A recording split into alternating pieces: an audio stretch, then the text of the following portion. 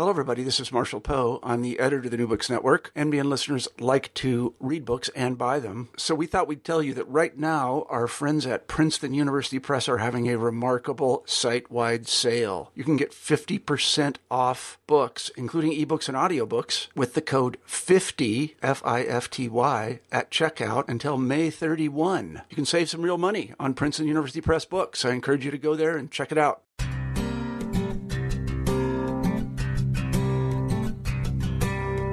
Hello and welcome to New Books in Biblical Studies. I'm Michael Morales, your host. On today's program, we'll be speaking with David W. Stowe about his recent book, Song of Exile, The Enduring Mystery of Psalm 137, published by Oxford University Press in 2016. Song of Exile weaves together the 25...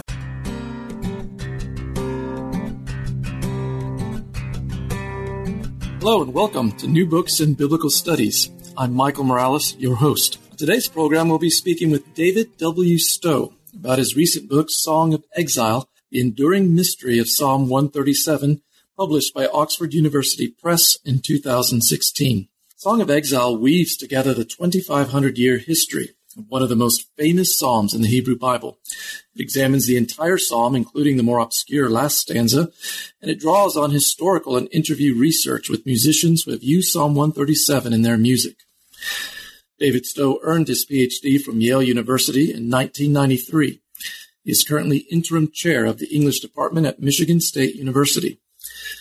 During the 2012-13 academic year, Stowe held a research fellowship in music, worship, and the arts at Yale's Institute of Sacred Music.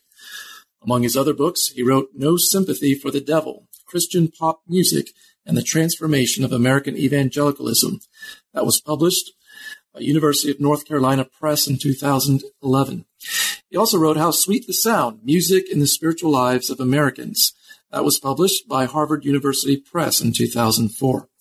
And that book won the Deems Taylor Award from the American Society of Composers, Authors, and Publishers. David, welcome to the show. Thanks for having me on, Michael. I'm really looking forward to this. So, David, tell us a little bit more about yourself before we get into your book. Where did you grow up? Well, I grew up in a town outside of New York City called Tenafly, right across the Hudson River, and basically spent my life up and down the East Coast. I went to college in Pennsylvania, worked for a while in Washington, D.C., did graduate study in Connecticut, and then got a job out in Michigan, where I've been ever since, a very happy transplant to the upper Great Lakes.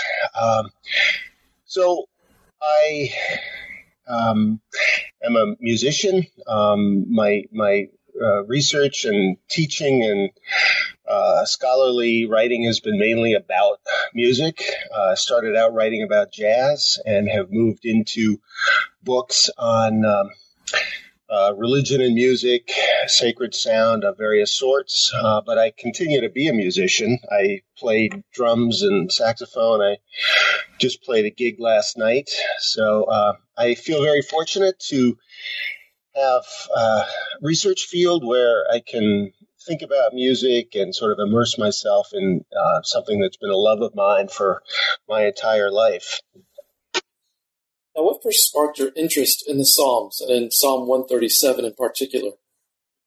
Well, I have been thinking about Psalm 137, actually writing about it now for over 10 years, Michael. I first became aware of the interesting musical history of Psalm 137 when I was writing my first book on American religious music, and I talked about the psalm a little bit in the introduction, and came back to it a couple years later. I was part of a team that was pulled together to work on a book on religion in the Caribbean, religion and music in the Caribbean, and this was a project pulled together by the founder of the Black Music Research Center in Chicago. Sam Floyd. And so as I was thinking about how I might contribute to that, I became aware that Psalm 137 by the Rivers of Babylon has this really important, interesting history in reggae music. And probably the most famous popular music version of the psalm came out of Jamaica and has been covered many times. So it seemed like, wow, that would be an interesting text to explore and sort of trace the kinds of social political meanings it's had around the world. So I started with a fairly limited North American perspective.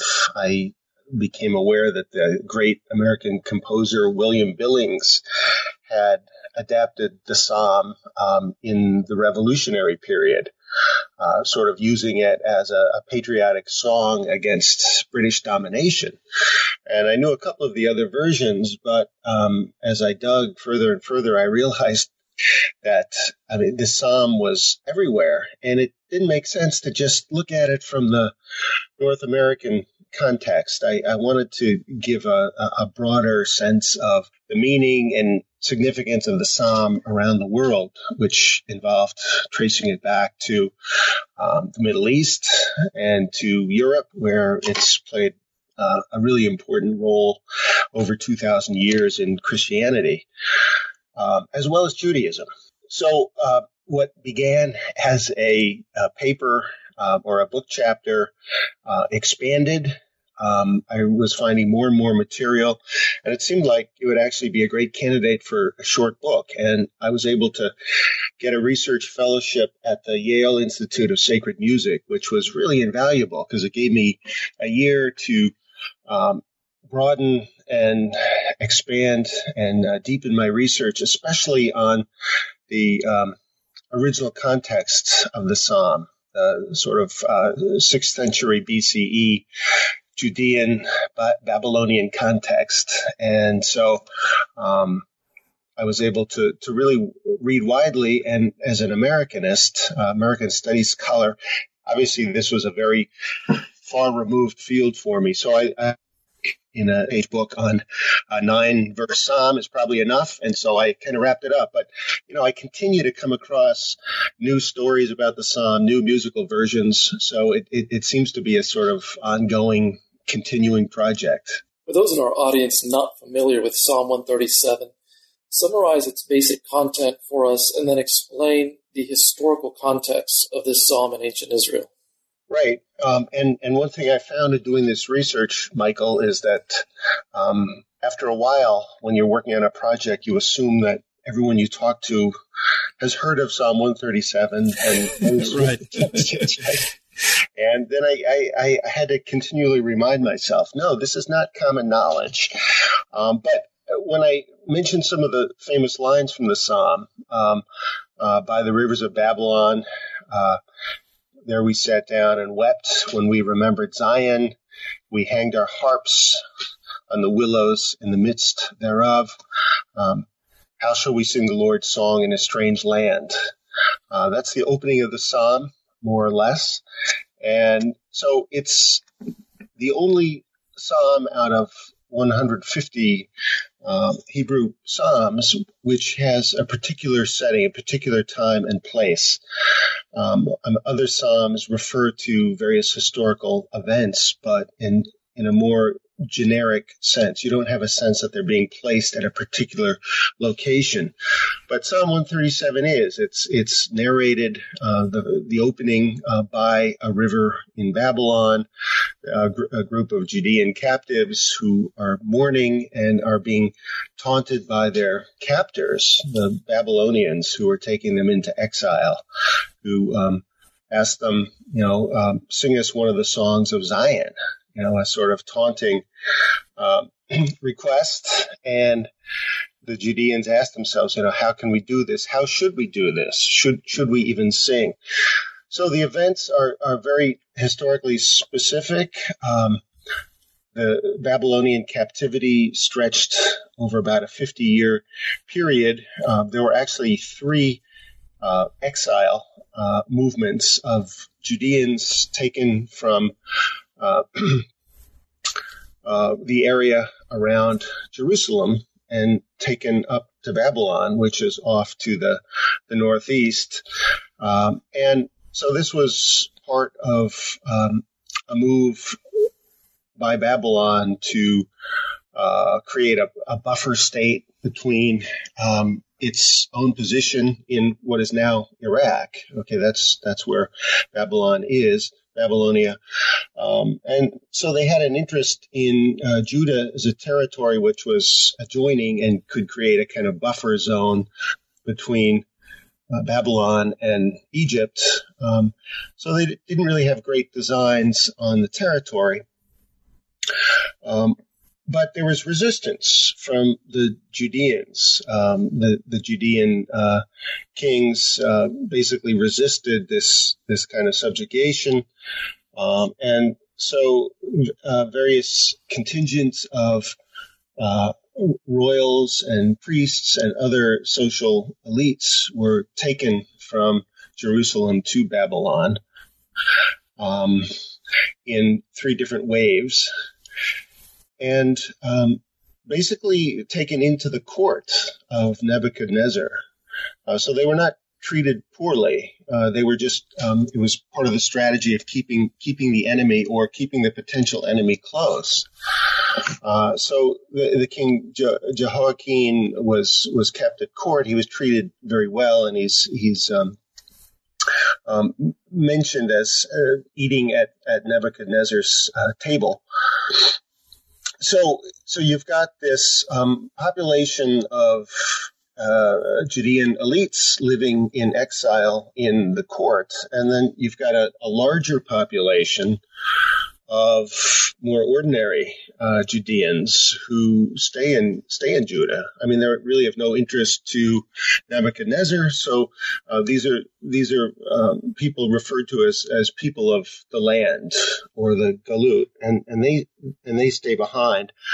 But there's continuing resistance, and another king in Jerusalem basically refuses to accept Mesopotamian domination. And finally, Nebuchadnezzar has had enough and goes in and lays conquest to Jerusalem and destroys the temple and puts the king and his sons to death. And so this is a more sort of harrowing destruction. And so this is the memory that is referred to in the second section of the psalm, the sort of nostalgic longing for Jerusalem, and this sense of great violence visited on the sacred space of the temple. So as your book title suggests, this psalm is a song of exile, of people longing for their homeland. Is there any hope in this psalm as well? Yeah, there's a hope. The second section of the psalm is about sort of forcing memory, holding the memory of Jerusalem close, and vowing not to forget Jerusalem, and a sense that there will be a return.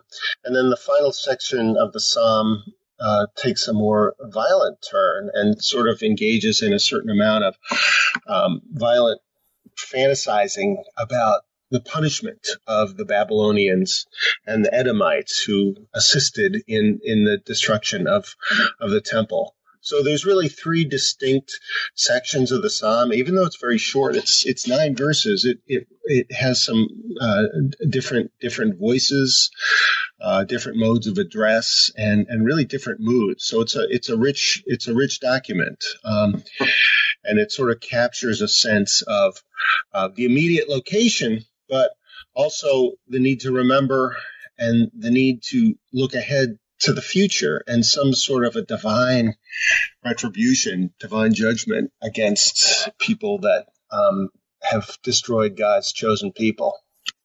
Your book is divided into 3 major sections: history, memory, and forgetting. And those are the 3 movements you find in Psalm 137. Yeah, that's right. I decided to divide the book up that way, and I was inspired by the great French philosopher Paul Ricoeur, whose last book was called His Memory, History, and Forgetting.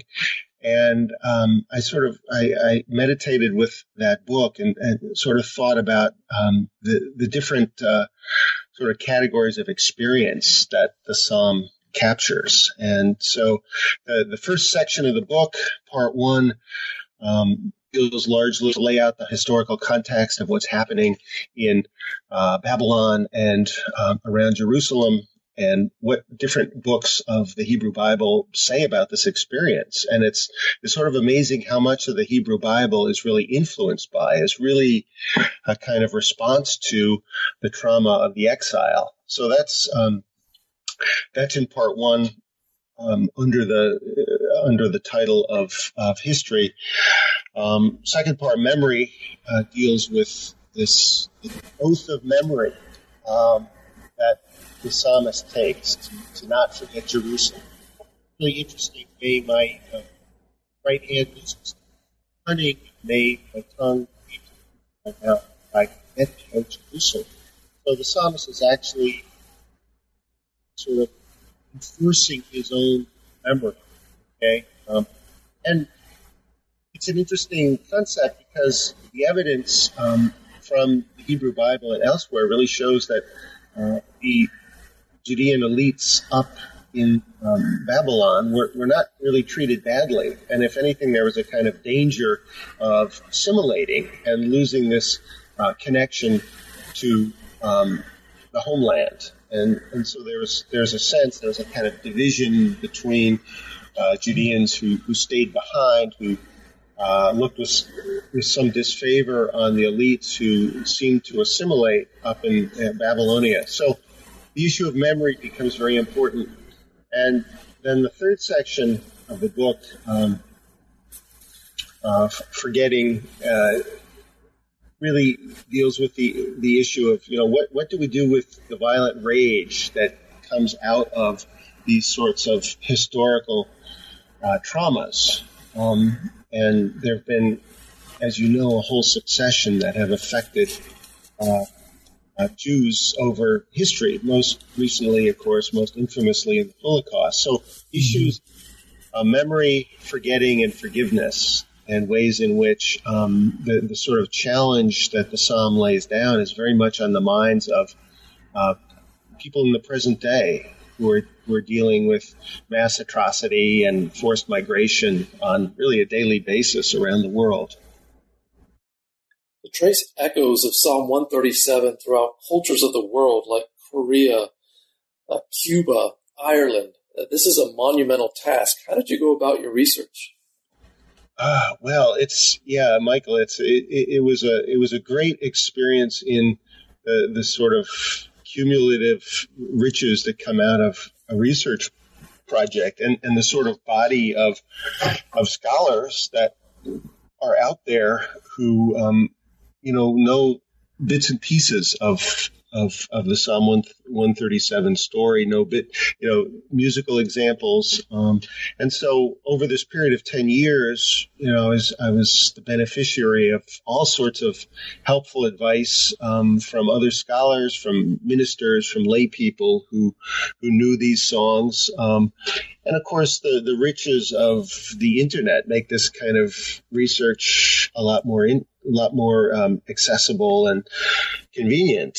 And so I really stumbled on quite a few versions through very mundane means like Google searches. Believe it or not, I'm not ashamed to admit that I got a couple of good leads from Wikipedia. 'Cause that's exactly the kind of source where people weigh in, and you're likely to hear from someone who might not have any scholarly publications, but they have a very interesting sort of anecdote or an obscure reference. So as far as tracing it through the different national and ethnic groups,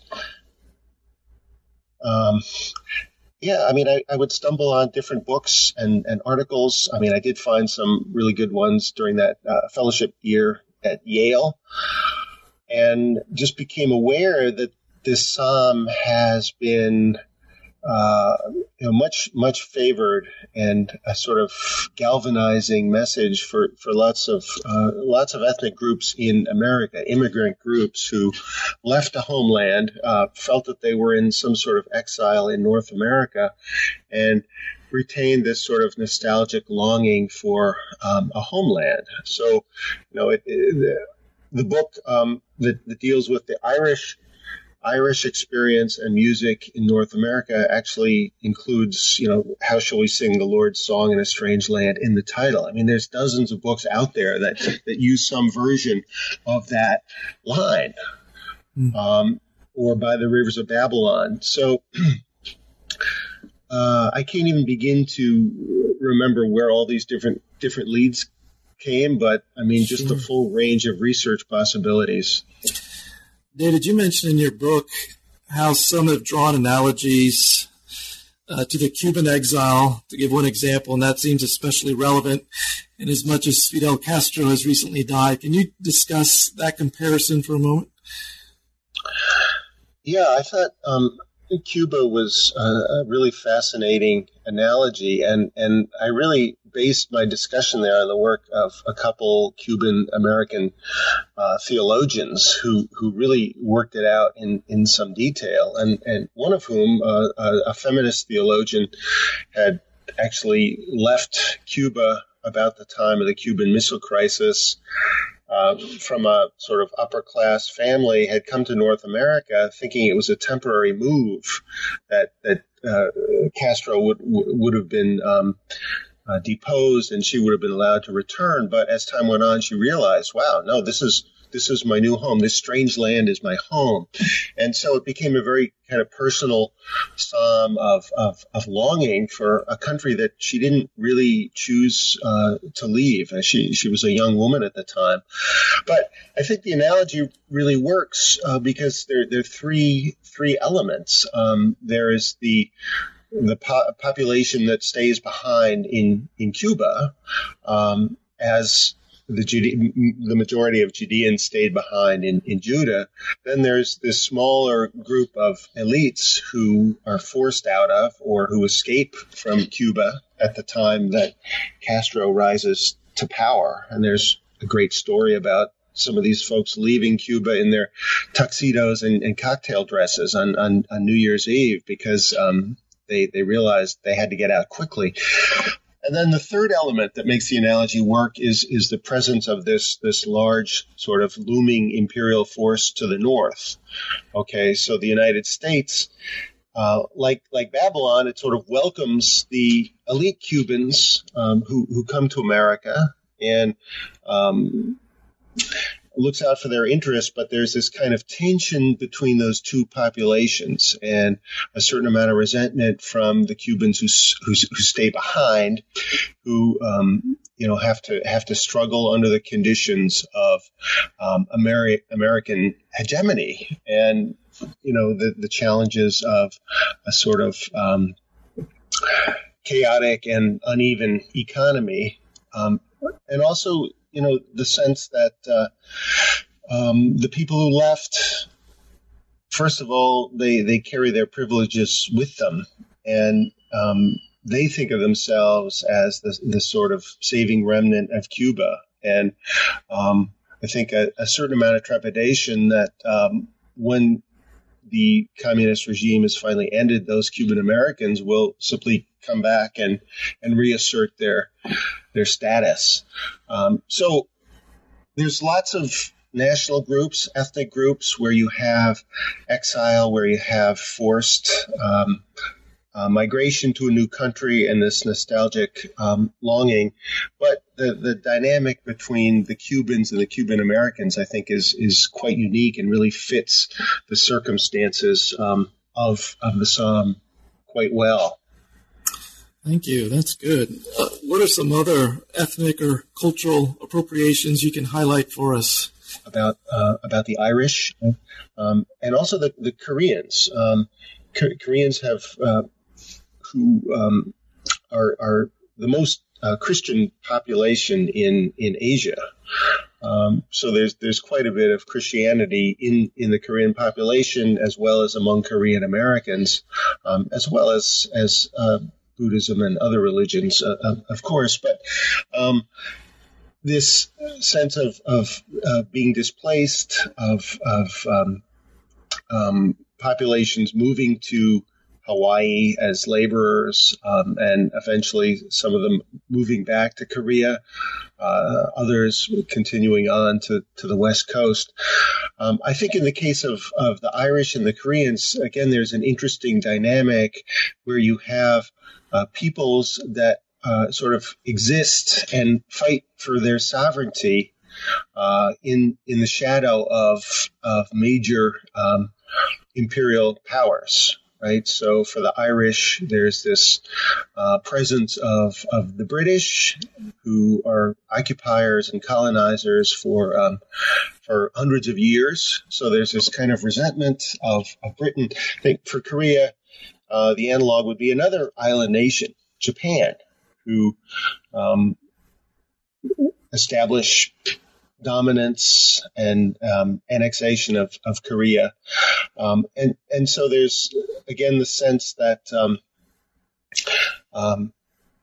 there's this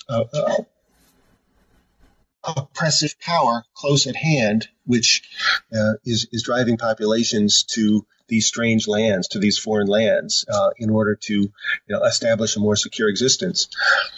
In the African American church and in African American politics more generally, going back to Frederick Douglass, who chose the Psalm text for the centerpiece of probably his most famous single piece of writing, What to a Slave is the 4th of July, which he delivered in Rochester, New York, and makes a very strong case that the enslaved Africans and the free Africans in America are in the position of the Judeans, who are being basically coerced and mocked and oppressed by the United States. And so why in the world would they celebrate the 4th of July when the ideals of that holiday are perniciously being violated in their own experience? And so the psalm has been picked up in the black church by black preachers. Frederick Douglass himself was not a minister, but it's one of the texts that has really inspired, generated some amazing preaching, probably most famously by the great Baptist preacher C.L. Franklin from Detroit, who was probably the most visionary.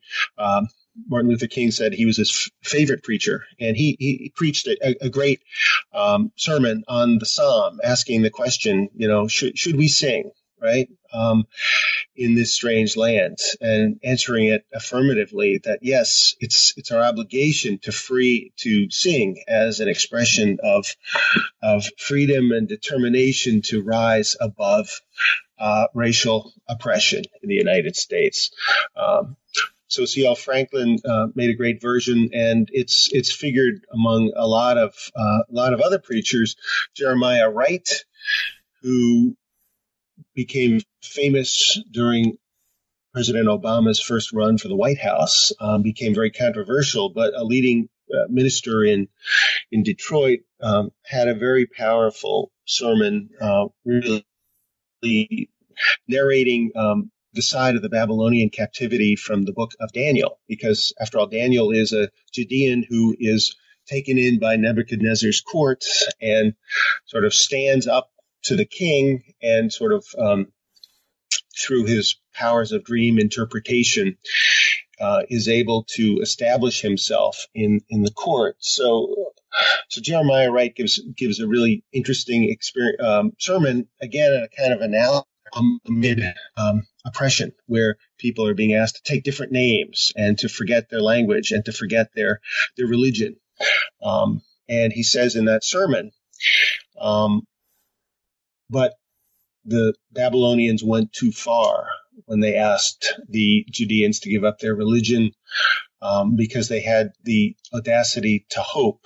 The religion gave them the audacity to hope. And when I read that line, I realized, wow, Barack Obama could well have been sitting in that church. This was a church he attended in Chicago. And it wouldn't have surprised me. I wasn't able to confirm this, but that phrase, the audacity to hope, lodged in his memory at that point. And of course, that became the title of his second book. If I could mention one more example, back to Jamaica and the Rastafarian religion and the reggae music that came out of Rastafarianism. This is a place where you find the concept of Babylon acquiring a great deal of significance. Babylon becomes a symbol of oppressive power, whether racism, colonialism, economic oppression. So anyone who's listened to any reggae music knows that Babylon figures in song lyrics and song titles. And so it's fitting, I think, that probably the most famous popular music of the song came from this Jamaican group, the Melodians, who were an early sort of pre-reggae group that made this song.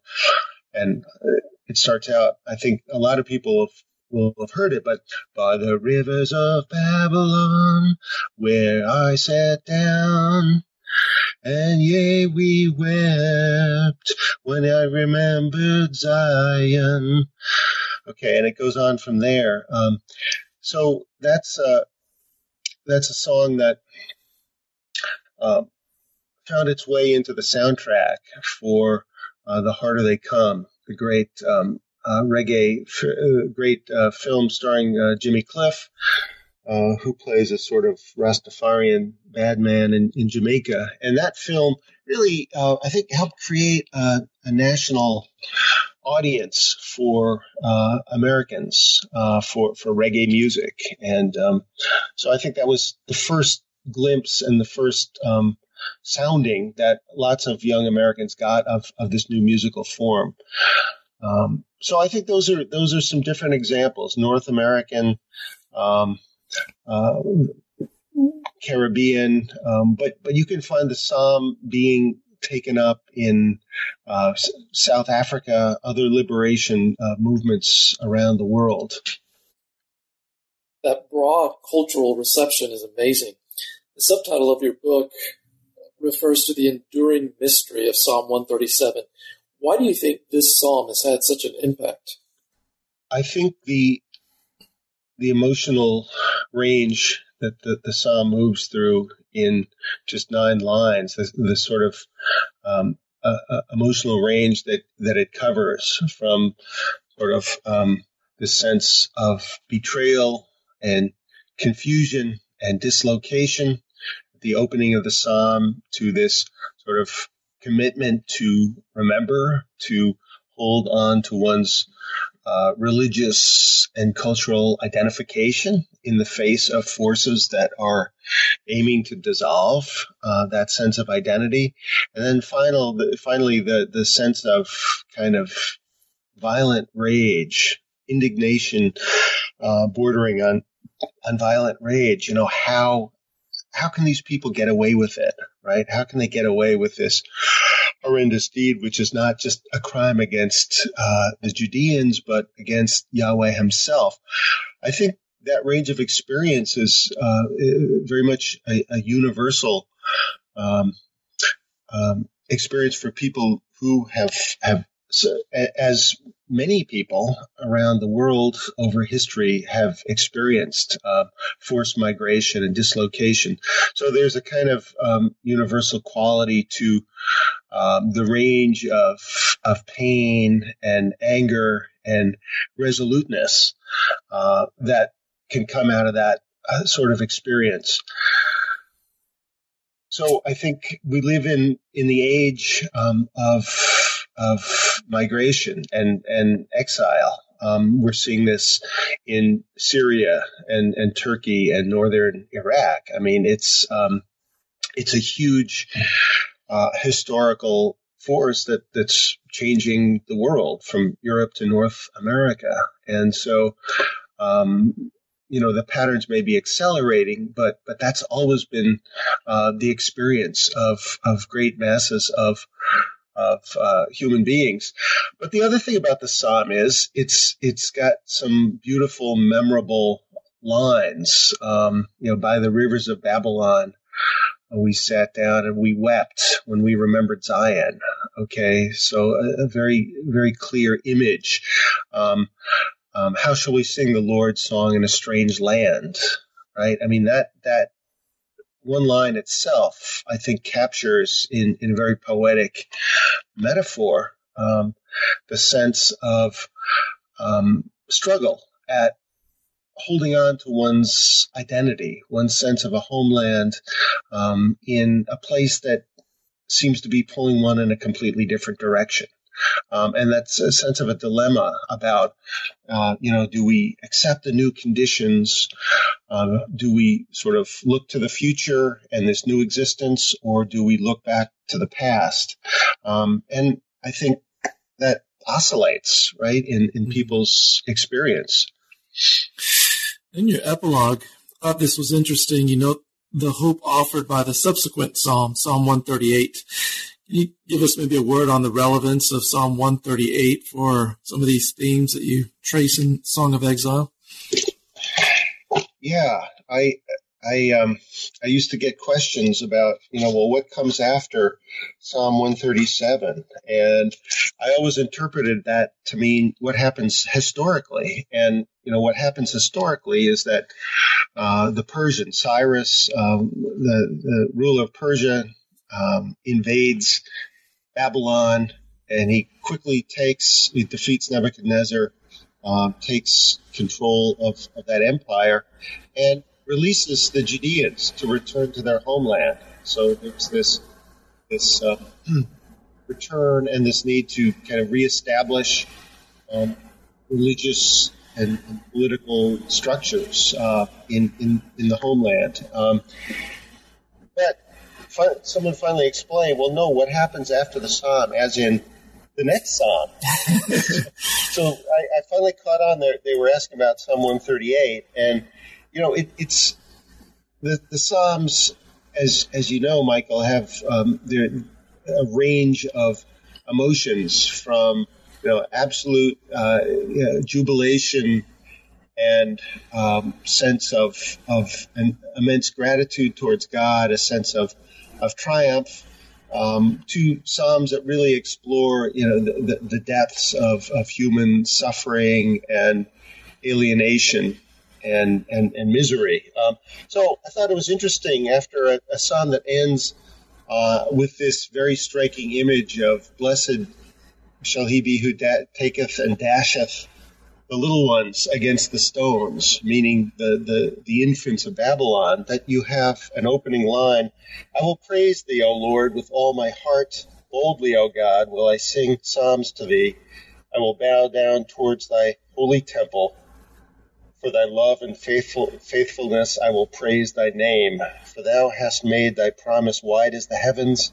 When I called to thee, thou didst answer me and make me bold and valiant-hearted.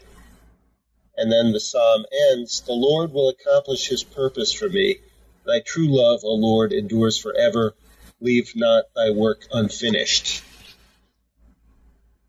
So it's a reminder that after oppression and rage and violent fantasies, there's a different mood. There's a sense of peace and blessing and a sense of rightness in the world. And you find that kind of movement consistently through the Psalms, right? So they provide, as John Calvin said, a kind of anatomy of the human soul.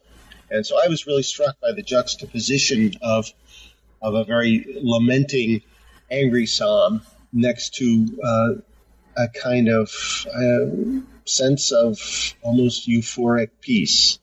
Yes, the shaping and formation of the Psalter is a fascinating study. Well, David, you mentioned in your book that you have a link for this book, some resources available on your personal website. Can you tell us about that? Absolutely. Very glad to do that, Michael. As someone who writes about music, I've seen the technology just really explode and transform what can be included with books. So it's no longer the question of do you include a CD with a book, but the website really makes it a whole lot easier. So I created a website with images and video clips and sound recordings of the psalm, many of the examples that are discussed in the book and many others that are not discussed. And the website is very easy to remember. It's simply my name, davidwstowe.com. And that website will get you right to the book. There's a few other things listed there, but I really created it as a sort of companion for this book. So find those materials. And they're organized according to the 3 parts of the book. So you can follow the logic of the examples. Excellent. Well, David, it's been great having you on the show. Maybe before we let you go, can you tell us about any other projects you're working on? Yes. I am taking a slight break for the time being from academic, and I'm actually turning to a novel that has been on my back burner for several years. I didn't always know it was going to be a novel. I thought it might be more of a memoir, but it is going to be a work of fiction. And I've got a working title for it. It's called Learning from Loons. And it is a book about family life and a marriage and the effect of that marriage on children within a nuclear family and an extended family. But it's also got some reflections on the bird, the common loon, which is a kind of, I think, powerful symbol of lots of things in American culture, but has a kind of special place in the lives of these characters in the novel. So it's been really fun to kind of shift gears and get back to a type of writing that I haven't done really for a long time since I became a scholar. I expect I'll pick up some new projects in American sacred music. One thing I'd like to sort of develop that I had to leave on the cutting room floor, so to speak, of Song of Exile was some reflection on the psalm and its place in the axial age, right? Which is a very interesting period of time that's been written about by Karen Armstrong or others. But this is a period about 500 BCE when simultaneously around the world, very important thinkers, philosophers, and religious folk were basically laying the groundwork of the world religions. So this is the period when the Buddha lived. This is when the Greek philosophers were writing. And I thought it would be interesting to kind of look at Psalm 137 and the exile more generally, and how that exile experience example of axial age thinking. So I've got some good material. It will not be a book, but I'd like to develop into some kind of an article. Sounds like you've got good work ahead of you. David, thank you so much for being with us today. My pleasure, Michael. It's been really great to talk to you. We've been talking to David Stowe about his book, Song of Exile, The Enduring Mystery of Psalm 137. Again, that's published by Oxford University Press in 2016. You can find a link to this book on our website. Thank you for listening in. Until next time, goodbye.